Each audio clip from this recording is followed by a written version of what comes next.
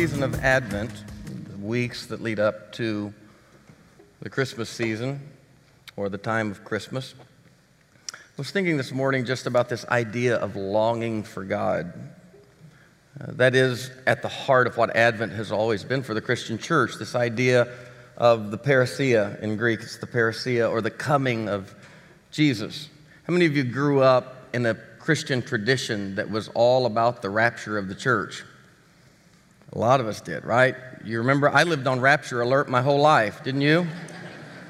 You mix the idea of rapture with a fundamentalist kind of fear-based background, and I was always on Rapture Alert. It's kind of funny to talk about now, but it wasn't funny to live with as a child, especially for those of you with an eternal security background. You guys were fine, but for those of us with an eternal insecurity background, it was kind of rough, and we were always gnawing our fingernails to the quick because the Lord was coming and we might be left. That sounds like a caricature, but for those of us that come from that background, it's not a caricature at all. As a child, I remember even as a first, second grade child coming into the house, not being able to find my mother and just knowing the big one had happened. And I had been left behind, and it was horrific. This idea of the coming of Jesus, the return of Jesus, we called it the second coming of Jesus, as though there had been one and then there was going to be a second, was a consuming idea in my life growing up. Through the years, I've delved deeper beyond just my own history, and I have to be careful as a leader not to impose my own story on everybody else, because everybody didn't come from my story. They didn't live with my story. Your story's specific to you. But in my own exploration of this idea of what it means to long for God's coming, the return of Jesus, as I delved into not only my own history, but the history of that idea, I recognized that this idea really isn't indigenous just to the people called Christian or the people called Jewish. It doesn't take a very careful study of anthropology, human history,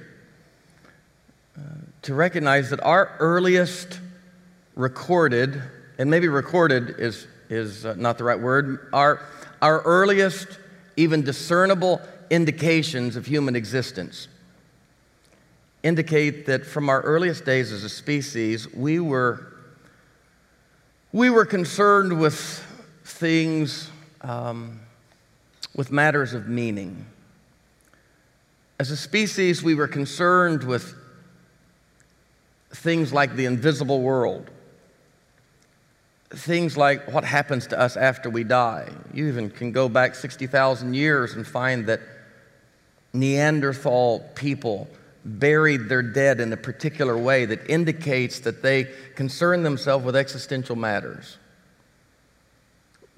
Where do our dead loved ones go? Where do we go after we die?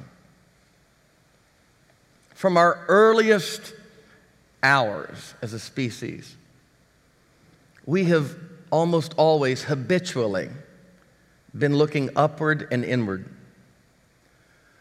Looking upward with an infinite gaze and looking inward, really, with an infinite gaze. And from our earliest days as a human family, it seems in this matter of looking upward and looking inward, our reach has always exceeded our grasp. Why are we here? How did we get here? Where are we going? I mean, these are the questions we ask. Our kids start asking these questions when they're 4 and 5 and 6 years old. We could write a book on the questions, that genre of questions that come out of the hearts of our children. Is there a source from whence we came? Is there an ultimate end, a judge to whom we're going? Did we come from something, someone? Are we going to something, someone? And in the meantime, who are we responsible to in this space? Is there a source of all of this? And is that source interactive with us? And on what grounds, to what degree is the source interactive with us? Does the source micromanage our lives?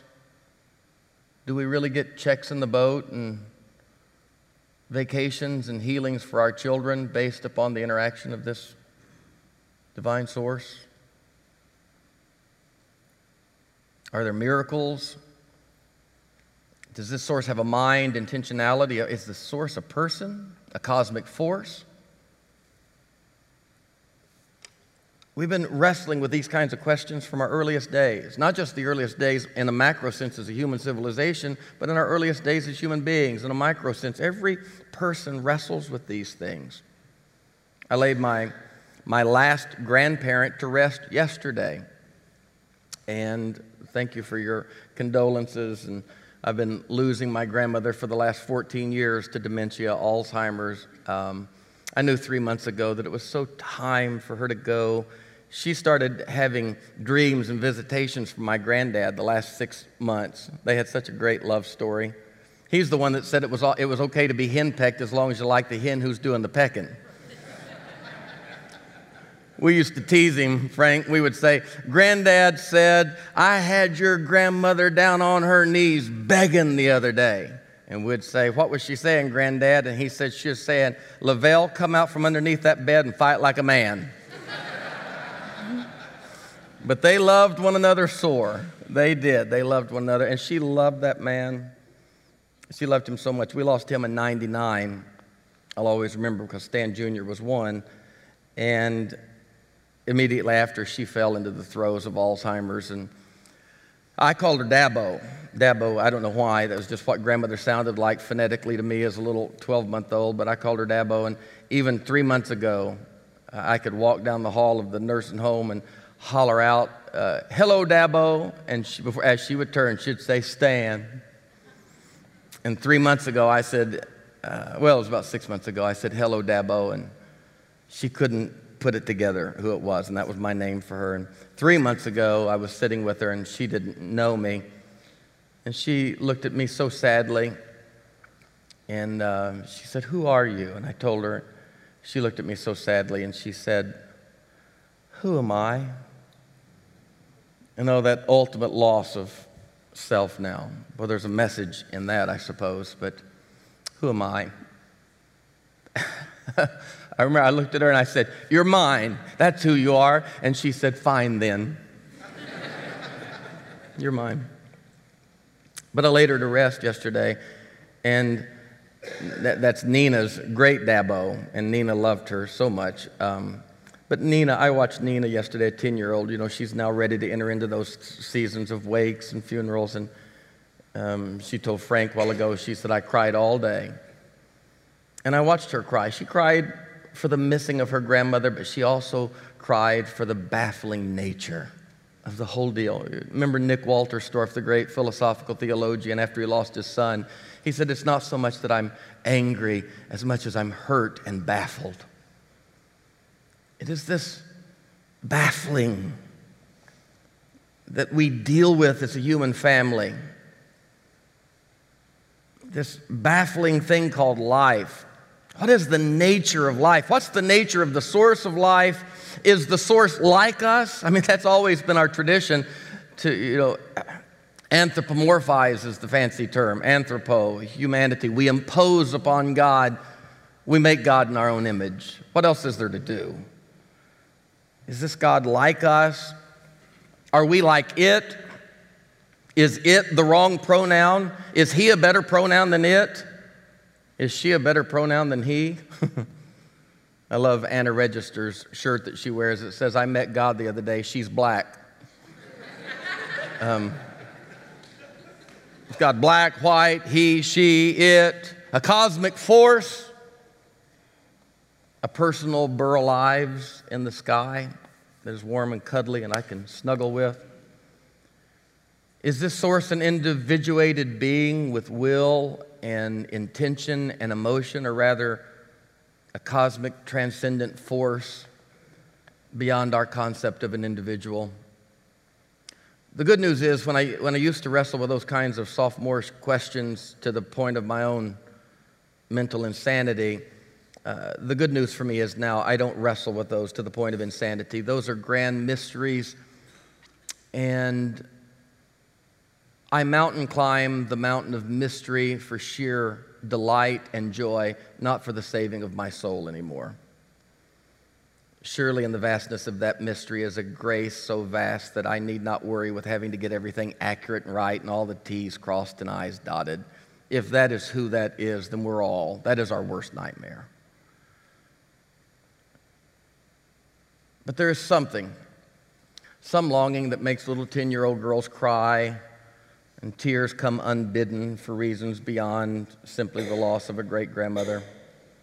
There's some sacredness and moments of transition where we all feel like the soles of our feet should be uncovered, the soles of our souls should be uncovered, and we should take off our... A minister friend of mine from an evangelical background not long ago took me to lunch and said, I need to tell you a story that I could tell no one else. It's not safe to tell the people where I serve. He said, my mother was dying. She was a splendid, bright soul, but she was a professor. She was never a person of deep religious faith, but always a person filled with wonderment, spirituality, vigor, and life. He said, I was that kid raised in that brilliant East Coast home and went off to college, and Campus Crusade got a hold of me, and I became a Christian and went home and tried to convert my parents, and they never converted. They just kept living these wonderful, splendid, spiritual, meaningful lives, but they never gave themselves to my religion. It was a bother to me all through the years. And after 30 years of pastoring, he said, now my mother was passing, and he said, my church sent me home to lead her in the sinner's prayer and hopefully have a deathbed moment of repentance with her. He said, I flew there and sat at her bedside as her lungs filled and she drowned with congestive heart failure. And in her drowning, she still wanted to be awake as much as she could. And I had a few moments with her, and he said, in those moments, I felt the heavy press of my church and my background and my tradition to just get her saved and just get her in under the wire, get the document signed. You know how we do. And he said, all along, it felt like such a demeaning thing. And he said, I finally could not pull the trigger. And he said, on the final day when I got up to leave, knowing that I was going to come home without the story that everybody wanted, he said, I felt a great sense of peace there with my mother as she lay sleeping, almost comatose now. The drowning was too bad. The filling up was too bad, and so they kept her beneath. And he said, as I got up, I kissed her brow, and I turned to leave. I wonder what kind of a religion that we've created where pastors have to privately tell these stories to a single person for fear of being heard. The most important stories of our life we can't share. He said, as I turned to leave, he said, she called my name, and he said, I was shocked, and I turned, and she looked at me. I walked back over to her, and she looked up into my eyes, and she said, she called him by the pet name that she called him as a boy, and he said, she looked square at me and said, did you have something you wanted to tell me? And he said, the war inside of my soul settled, and he said, I looked at her with great peace and said, no, ma'am. No, ma'am. And she smiled, a wry smile, and said, I didn't think so.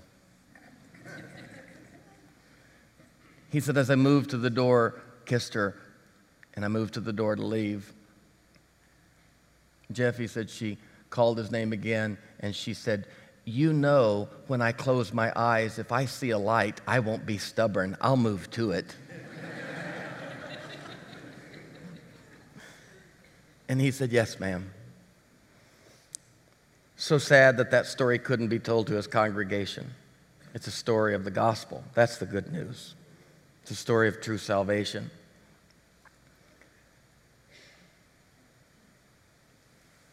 These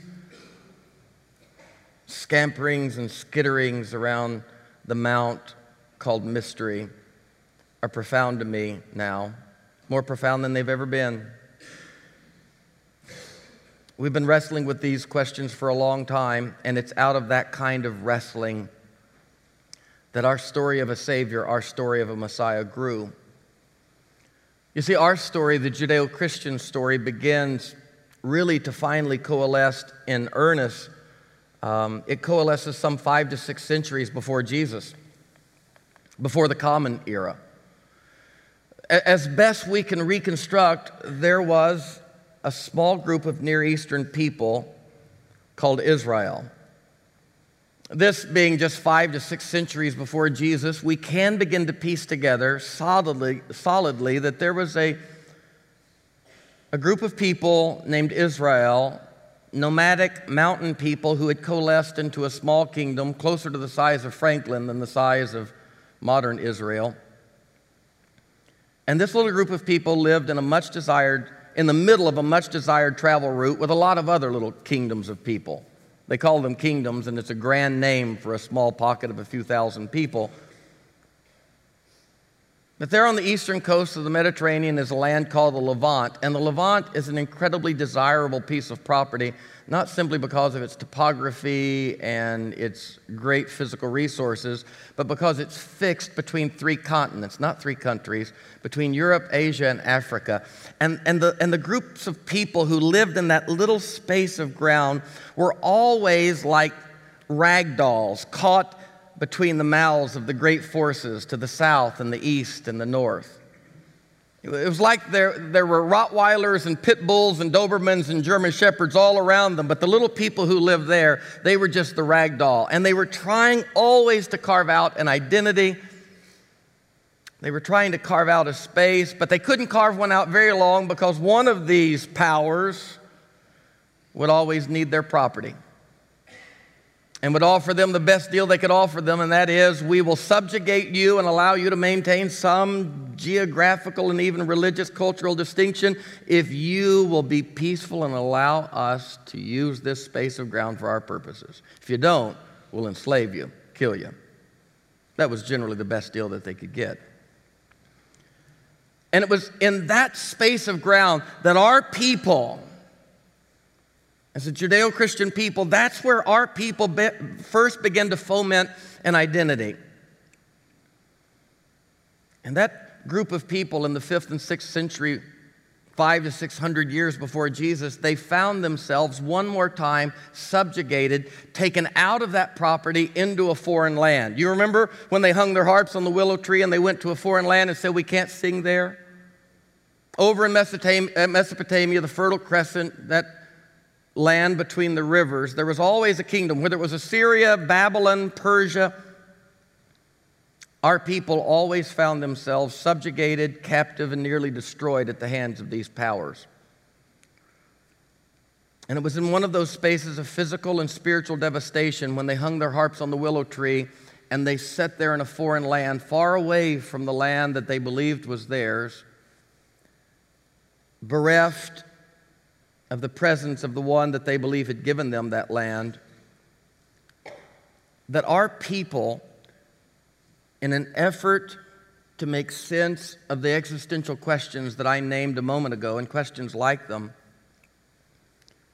our people begin with deep questions of meaning and destiny. They begin to coalesce a story. And in that foreign land, hundreds of miles east of their home, they assimilated the stories of their people gathered there. Oral stories, some probably even written. They begin to assimilate these stories. These stories we now know as the Hebrew Scriptures of the Old Testament. For them and others of their day, history was not simply, and this is hard for us to wrap our mind around, but it's very important. For this group of people, coalescing the stories of their cousins and aunts and uncles and fathers and grandfathers, history was not simply the recapturing of fact. History was not necessarily the precise reconstruction of the past, but history for the people of that hour, in that space, history was an effort to make sense of the present and to possibly be able to project the future. That's what history was. They didn't have files and PDFs and books that lasted. They weren't as capable. We right now know more about the 7th century BCE than the 6th century BCE did. That's how advanced our archaeology and reconstructive methods are. History was not that, especially for Middle Eastern people. Probably pervasively the entire world didn't see history the way we see history. But history was always born out of a group of people sitting in the mire of existential questions saying, how did we get here? Why are we here? And where are we going? It was mining the present and hoping and thinking about the future that caused them to cast their eyes backwards and say, where did we come from? Why don't we like snakes? Why are cycles difficult and parch rise unbidden? Why do men struggle so with vocation? Why would a woman subject herself to abuse again and again and again? These are the questions that drive us back. These are the questions that caused me yesterday in the middle of a family to look at aunts and uncles, Frank, and grandparents and say, why am I what I am?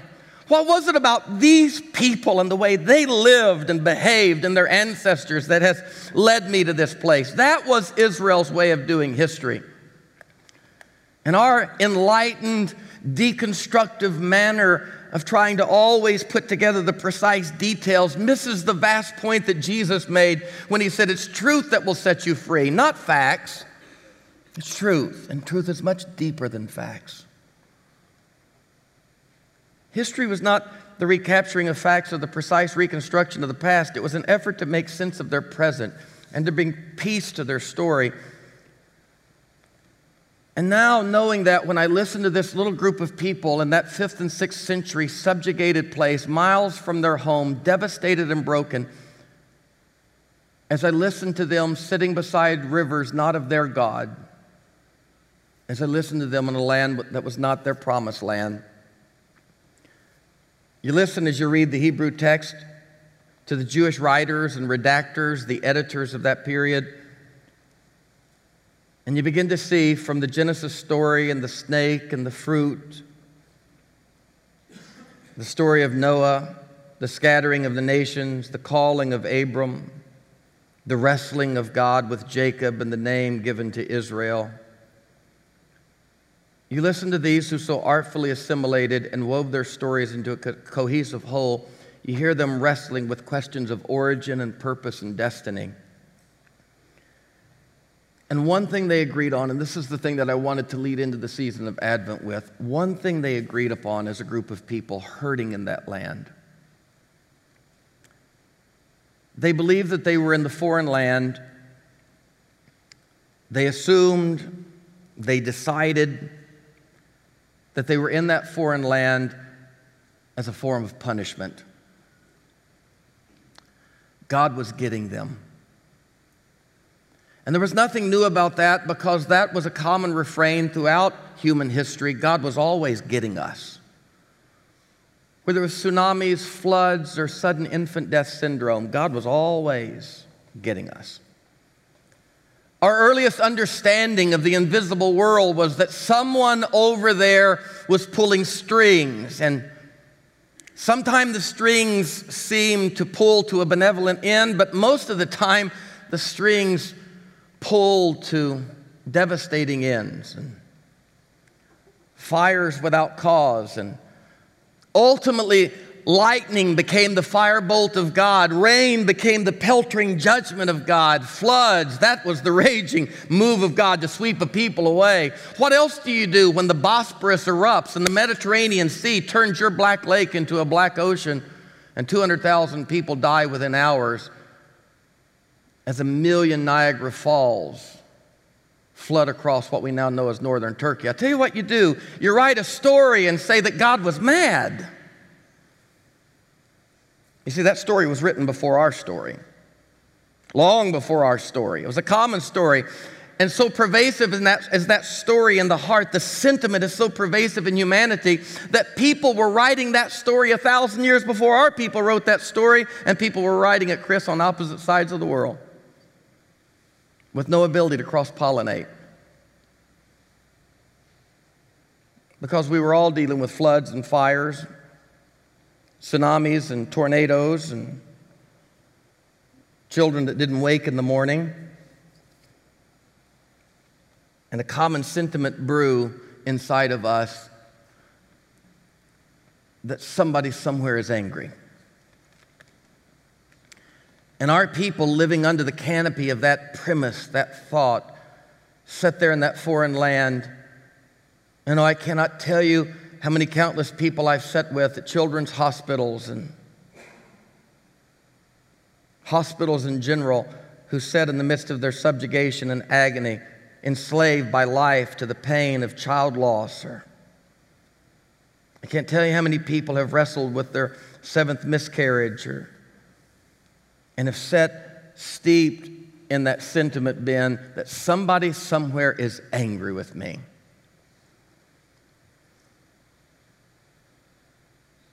I know myself well enough to know that surely there's justification for that divine anger. And Israel looked around at one another and they said, we've got two choices.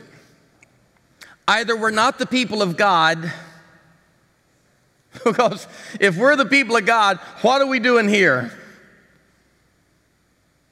If God is really our God, because that was the other thing that people did. It was always laying claim to the divine. You know, as some of my uncles say, well, my God wouldn't. You ever heard anybody say, my God wouldn't? Every time I hear that, Doug, I think, well, I'm sure your God wouldn't, but maybe mine would. We've been wrestling as a human family not only to make sense of life, but to claim God for our own. If there are those out there, if there is something beyond, then God knows I want it on my side, and God knows that surely my country is God's capital city, right?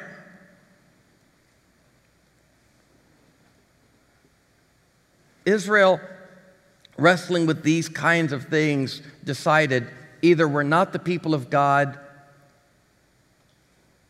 or we are the people of God, and the only way we can justifiably say we're the people of God is to say that we are not being treated shabbily, but we deserve this. And if you read through the writers, there were 3 or 4 reasons, and all of these reasons are woven into the Hebrew text. They are distinct from one another, but the sentiment is the same. They could not possibly lose God and their status as the people of God, so they had to lay the whip to their own back and say, we deserve this, and there has to be a reason we deserve this. And so they came up with 3 or 4 good reasons. And if you read the prophets, you'll find those reasons. We had a covenant with God, we broke the covenant with God, and now God's getting us. And some of the writers said that we broke the covenant with God along the lines of social justice. They said it's the way we've treated the poor. That's why God's getting us.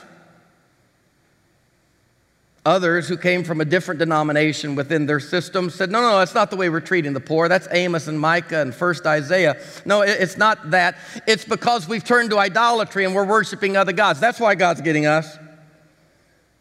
Others, Jason said, it's not that at all. It's because we're not keeping kosher dietary laws and the strictures of Leviticus, the Levitical system. Others, the priestly class, said that's not it at all. It's because we're not doing worship and sacrifice properly.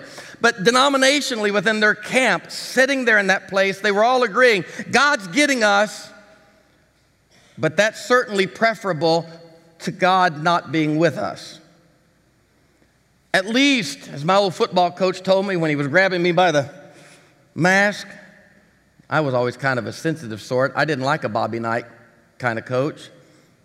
One day after a game, I was kind of pouting, and my coach walked over to me and he said, Mitchell, I know I'm hard on you, son, but as long as I'm hard on you, you know I love you. I thought, well, isn't that beautiful? Reminds me of the Andy Griffith Show when Ernest T. Bass. Everybody knows Ernest T. Bass? Y'all going to have to watch the Andy Griffith Show or you're not going to be able to keep pace with me theologically around here.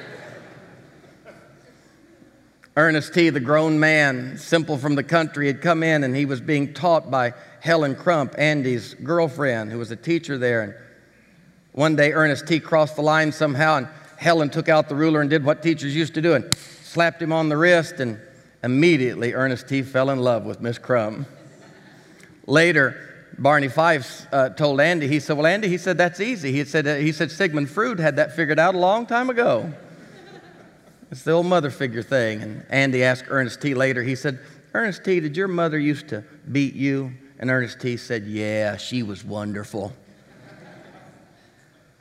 We laugh to keep from crying because that's the way it is with some folk. And Israel said, yeah, God's wonderful. But we're not. God's wonderful and beats us a lot because we deserve it. Oh, and somewhere divine tears shed as humanity, all of us, not just Israel, wrestle with self-recrimination, fear, what to do with our mistakes. And some of us have found that the easiest thing to do with our mistakes is the highest form of penance, and that is to turn not only ourselves against us, but to turn even the gods against us. But as long as he's got me by the face mask screaming at me, and as long as she's beating me, must mean I'm loved, right? Still interested in me, right? I deserve this. I really do. He shouldn't have hit me, but he really didn't mean it. And he's really not as bad as I make him out to be, and I probably drive him to it. That's what it is. It's probably more my fault than his. You see? It's not only a sad case in psychology, it's a sad case in theology as well, and both inform the other. But Israel in that land said, we did this to ourselves and we deserve this. But if we'll get right and put our best dress on and treat him better, he'll be good to us. And out of that grew a longing inside of them. And that longing was that one of these days, a mighty general, a mighty force, a mighty king is going to rise up from among us. And I want to tell you, he's going to come and we're going to have our hearts right. We're going to get all the social justice and all the idolatry and all the wrong worship and all the kosher. We're going to finally be religiously right enough that God's going to be able to love us. And we'll be good enough to be with God. And God's going to send this marauding king, this powerful king,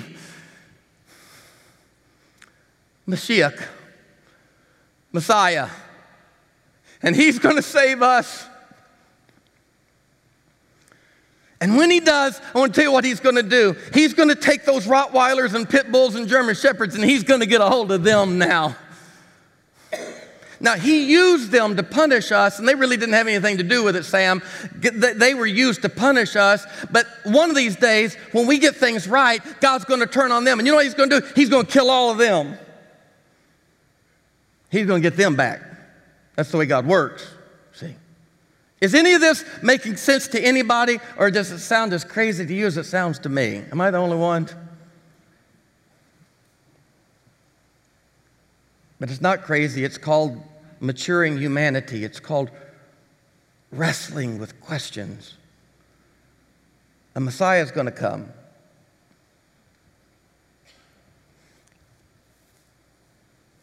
And that's where the Christian part of the Judeo-Christian story kicks in for us.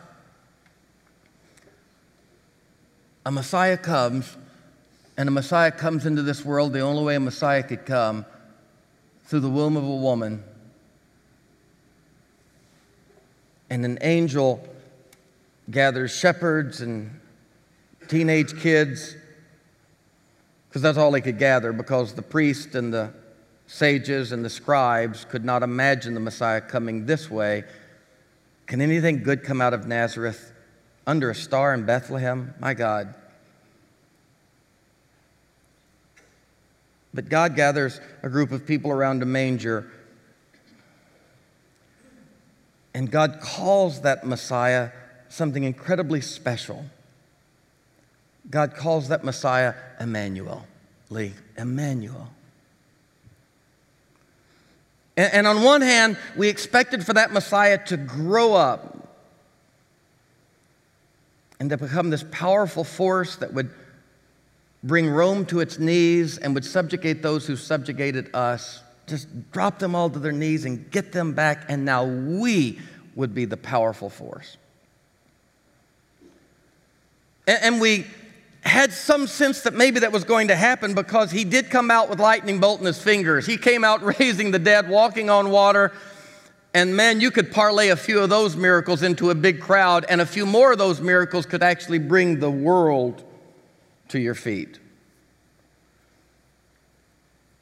And about the time the Messiah is going to do what we thought the Messiah was going to do, and that is subjugate those who subjugated us, drop them to their knees, put old Caesar in his place, boy. We've suffered enough pain around here.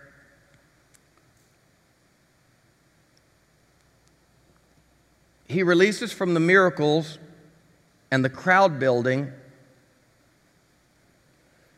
and he falls in line with the Solzhenitsyns and the Martin Luther King Jr.'s and the Gandhis of this world, and he's led like a lamb to the slaughter. And even those that were closest to him, who knew this was the Messiah, the Bible said as they watched the whole thing go south and as they wrestled with, my God, have we hitched our wagon to the wrong thing? The Bible said they all dissipated, and two of them on the road back home said, we thought this was he who was going to redeem Israel, Carol. We thought we had found the Redeemer. We thought we had found the one that was going to fit the narrative. God loves a particular group of people. God's on their sides against everybody else. God's going to take up for them. He punishes them when they do wrong, but when they do right, he honors them, and he's honoring us now, and it's our turn to rule. And about the time we thought we had our rule and our ruler, when he knew that all power was given into his hands, he took off his outer robe, wrapped himself in a towel, and washed the feet of even the one who betrayed him, and like a lamb was led to the slaughter.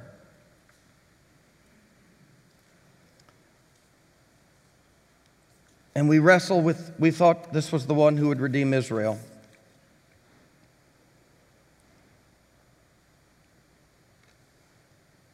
And our story is so baffling and perplexing as we rest in this season. You say, well, talk about the resurrection. Oh, that's Easter. This is the season of Advent when we wrestle with our longings and our questions and our waitings. And it seems as we do listen to the story of Jesus as it continues to unfold in our heart, because I do think that's the essence of the Christian message, is that it's forever unfolding. Even Jesus said when he left the world, I have a lot I want to tell you, but I can't tell you now. But when the Holy Spirit comes, he'll explain me more fully to you. I think we've spent the last 2,000 years with the Spirit of God inside of us explaining more about Jesus. It wasn't just Israel who misunderstood their relationship with God and the world's relationship with God. But in the first 2,000 years of church history, I think we're still wrestling, as Israel was, with what does it mean to be redeemed? We're in and everybody else is out. God's on our side and against everyone else.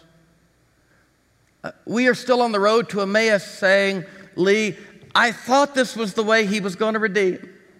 I thought this was the thing that he was going to do. And maybe we're still, even as Israel was in those earliest days, 1,000,000 miles away from the fullest idea of what redemption means. We're still Emmaus-bound disciples wrestling with a Messiah that we thought was going to be ours, in our hip pocket, doing our bidding, looking like us, acting like us, justifying us. We thought this was he who would redeem Israel. But the angel said, I never said that. I simply said, look over in that manger. This is Emmanuel, God with us. Not God for us, not God against us, just God with us. And maybe all along that us has been bigger than we ever suspected. Maybe that withness has been less conditional than we assumed. Maybe the withness of God is more pervasive and vast. Advent was the season when we said the Messiah is coming, and God speaks back to us and said, it's better than that. No one's coming. God is here. And Emmanuel didn't mean God just arrived. Emmanuel meant that God is with us and has been with us and always will be with us. The incarnation was that God came in flesh where God had always been.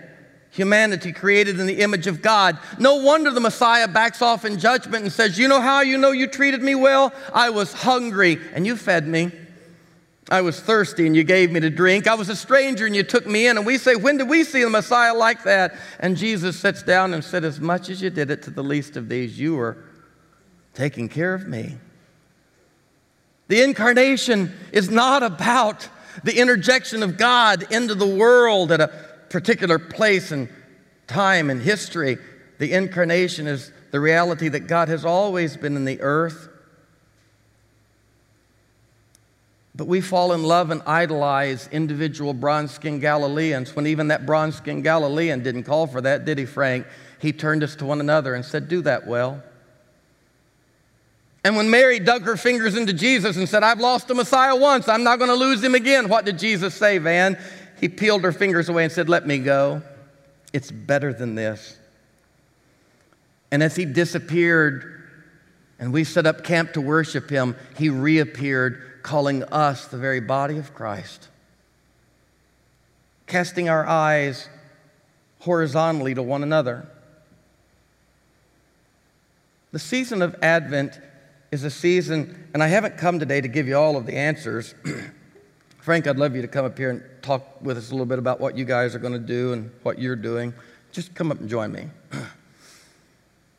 The season of Advent is not a time of specific answers. The season of Advent is a time to stimulate and to stir these questions inside of us. Is God with us? Is God for us? Is God against us?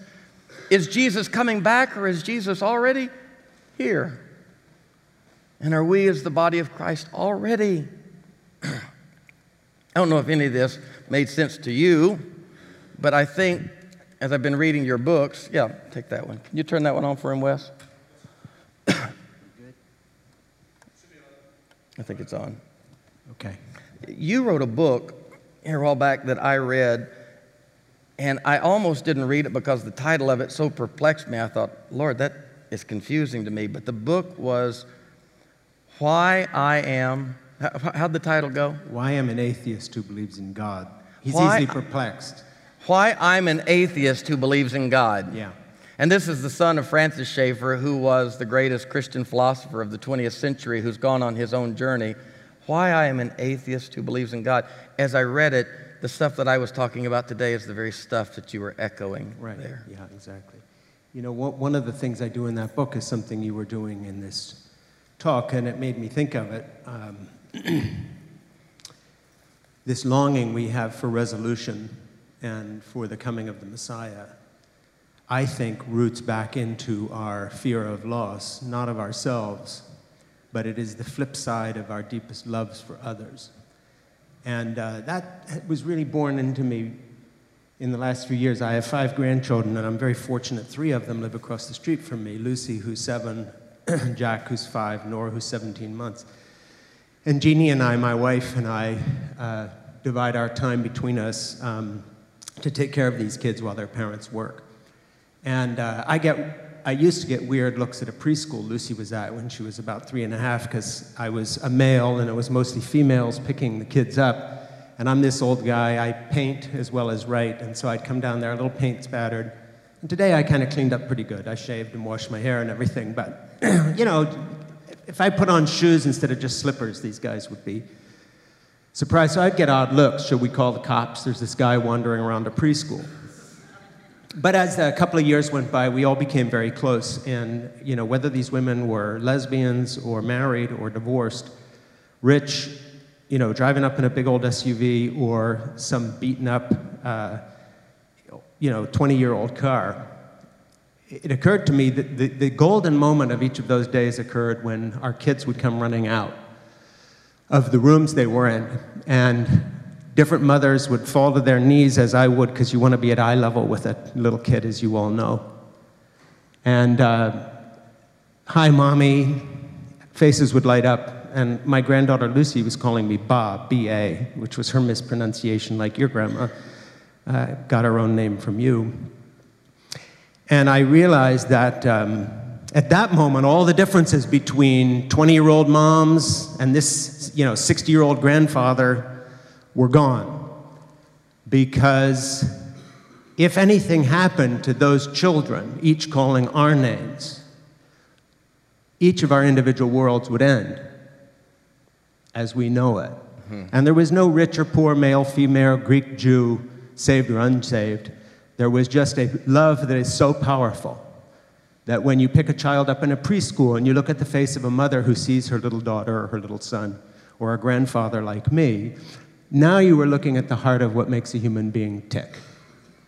And everything that we long for comes from that desire to feel safe, not for ourselves, but for that child. For those who we love most, we long for a good God who will protect them. And that, I think, goes to the heart of who we are most profoundly as human beings. And I think that is where everything, all the longing of our mythologies spring from, all the longing of our scripture. And to me, that explains a great deal about beauty, about art, about parenthood, about everything else. But fundamentally, it gives me a great hope that this phenomenal love that we feel is echoed somewhere in the why and the how that we got here. Because 2 seconds ago, you and I were single-celled creatures swimming around in the slime. 10 seconds ago, we fell out of a tree somewhere and started painting pictures and burying our dead. But all of a sudden, we developed this consciousness, and with that consciousness comes a lot of evil, but also comes an unconditional love where we would trade everything we have to know that those we care for most would be safe. And that's the deal we all really want to cut with God. It isn't for our personal salvation. It's that the people we love most are going to be protected. That's where you get to the bottom of where I live, and I'm sure it's true for every single person in this room. And so I think, to me, that is what Advent is about. It's this precious child in the manger representing everything we hope for most. And it's this sense of powerlessness. If I can't protect Lucy, Jack, Nora, and my 2 older grandchildren, Amanda and Ben, will someone else please, please, please, please, please watch over them? And that's where I think we all live. And that's where all the differences between races and gender and everything else we let divide us goes away. It's in that unconditional love we feel for others. And I think that is the bottom line of human existence. And our story is so profound. Yeah. Because in our story, redeemed from all of the drivel and trivial that it's accreted through the years, yeah. Our story is a God who comes not through a political system, but comes in the familial way right. to an unwed mother. Yeah. And God peers at us through the face of a baby, vulnerable, prone, and the refrain again and again and again, even in the middle of infanticide in our story, is don't be afraid. Yeah. Don't be afraid, don't be afraid, don't be afraid. And yet we are so afraid, but the voice of that baby is, don't be afraid. Yeah, and I think the powerful message of hope that I feel in that, you were talking about the mythologies and how they rose up, and rereading Homer's Odyssey recently, a really great translation by Fagles that Penguin publishes, terrific. It's interesting how his whole struggle in that novel is sometimes the gods are on his side, sometimes they're against him. And I think one of the mistakes we make as Christians out of the Judeo-Christian tradition to think that our struggles and our story is unique. And one of the great points of your sermon was just the universality of not only the mythology, but the universality of the desire for these stories to explain something. So old Odysseus is on his raft, and one minute he's thanking Athena for helping him out, and then all of a sudden Poseidon's going to get him again, but maybe Zeus will override all of them. And he would have understood you worrying that your mom had been raptured. I'm not kidding. I mean, the Greek mythology, pre-Christian history, it's all there. It always is right back to the beginning. To me, that's very comforting as a human being, because I can explain a lot of things in terms of evolutionary psychology in the sense of writing off our personality or any sense of a deity. But one thing you can't write off is these things which actually have nothing to do with our survival, with either sexual reproduction or food or any of these other things. And the two big ones are unconditional love, which I guess you could term as co-suffering love, where you will really put yourself in another person's place and literally not only suffer with them, but if you could push a button, you would take all their hardship upon yourself, as we do for the people we love most. That's sort of inexplicable from the point of view of personal survival. And I think the other thing that is inexplicable is the idea that we all have this sense, however we articulate it, and that is the kind of non-negotiable intrinsic worth of beauty. And I'm not just talking about art, I mean everything in our lives. Music, appreciation of nature, appreciation of a sexual relationship that's working, whatever it may be. Those two things are hard to write off from a simple point of view of evolutionary psychology. I'm not saying there's not a reason we evolved to do that, but just the reason for any of this to exist in a cold universe that's either too hot or too cold most places to sustain life, that you have this idea of unconditional, non-negotiable love, co-suffering love for another person, combined with this lust, if you want to put it this way, for beauty itself and for experiencing that. And to me, those are the two things the Advent season just focuses on like a laser beam. And by the way, and I'm not saying this, I didn't know I'd be saying anything to you guys today. I just thought I was getting on a bus and going to prison, which my wife says is long overdue, but as she said yesterday.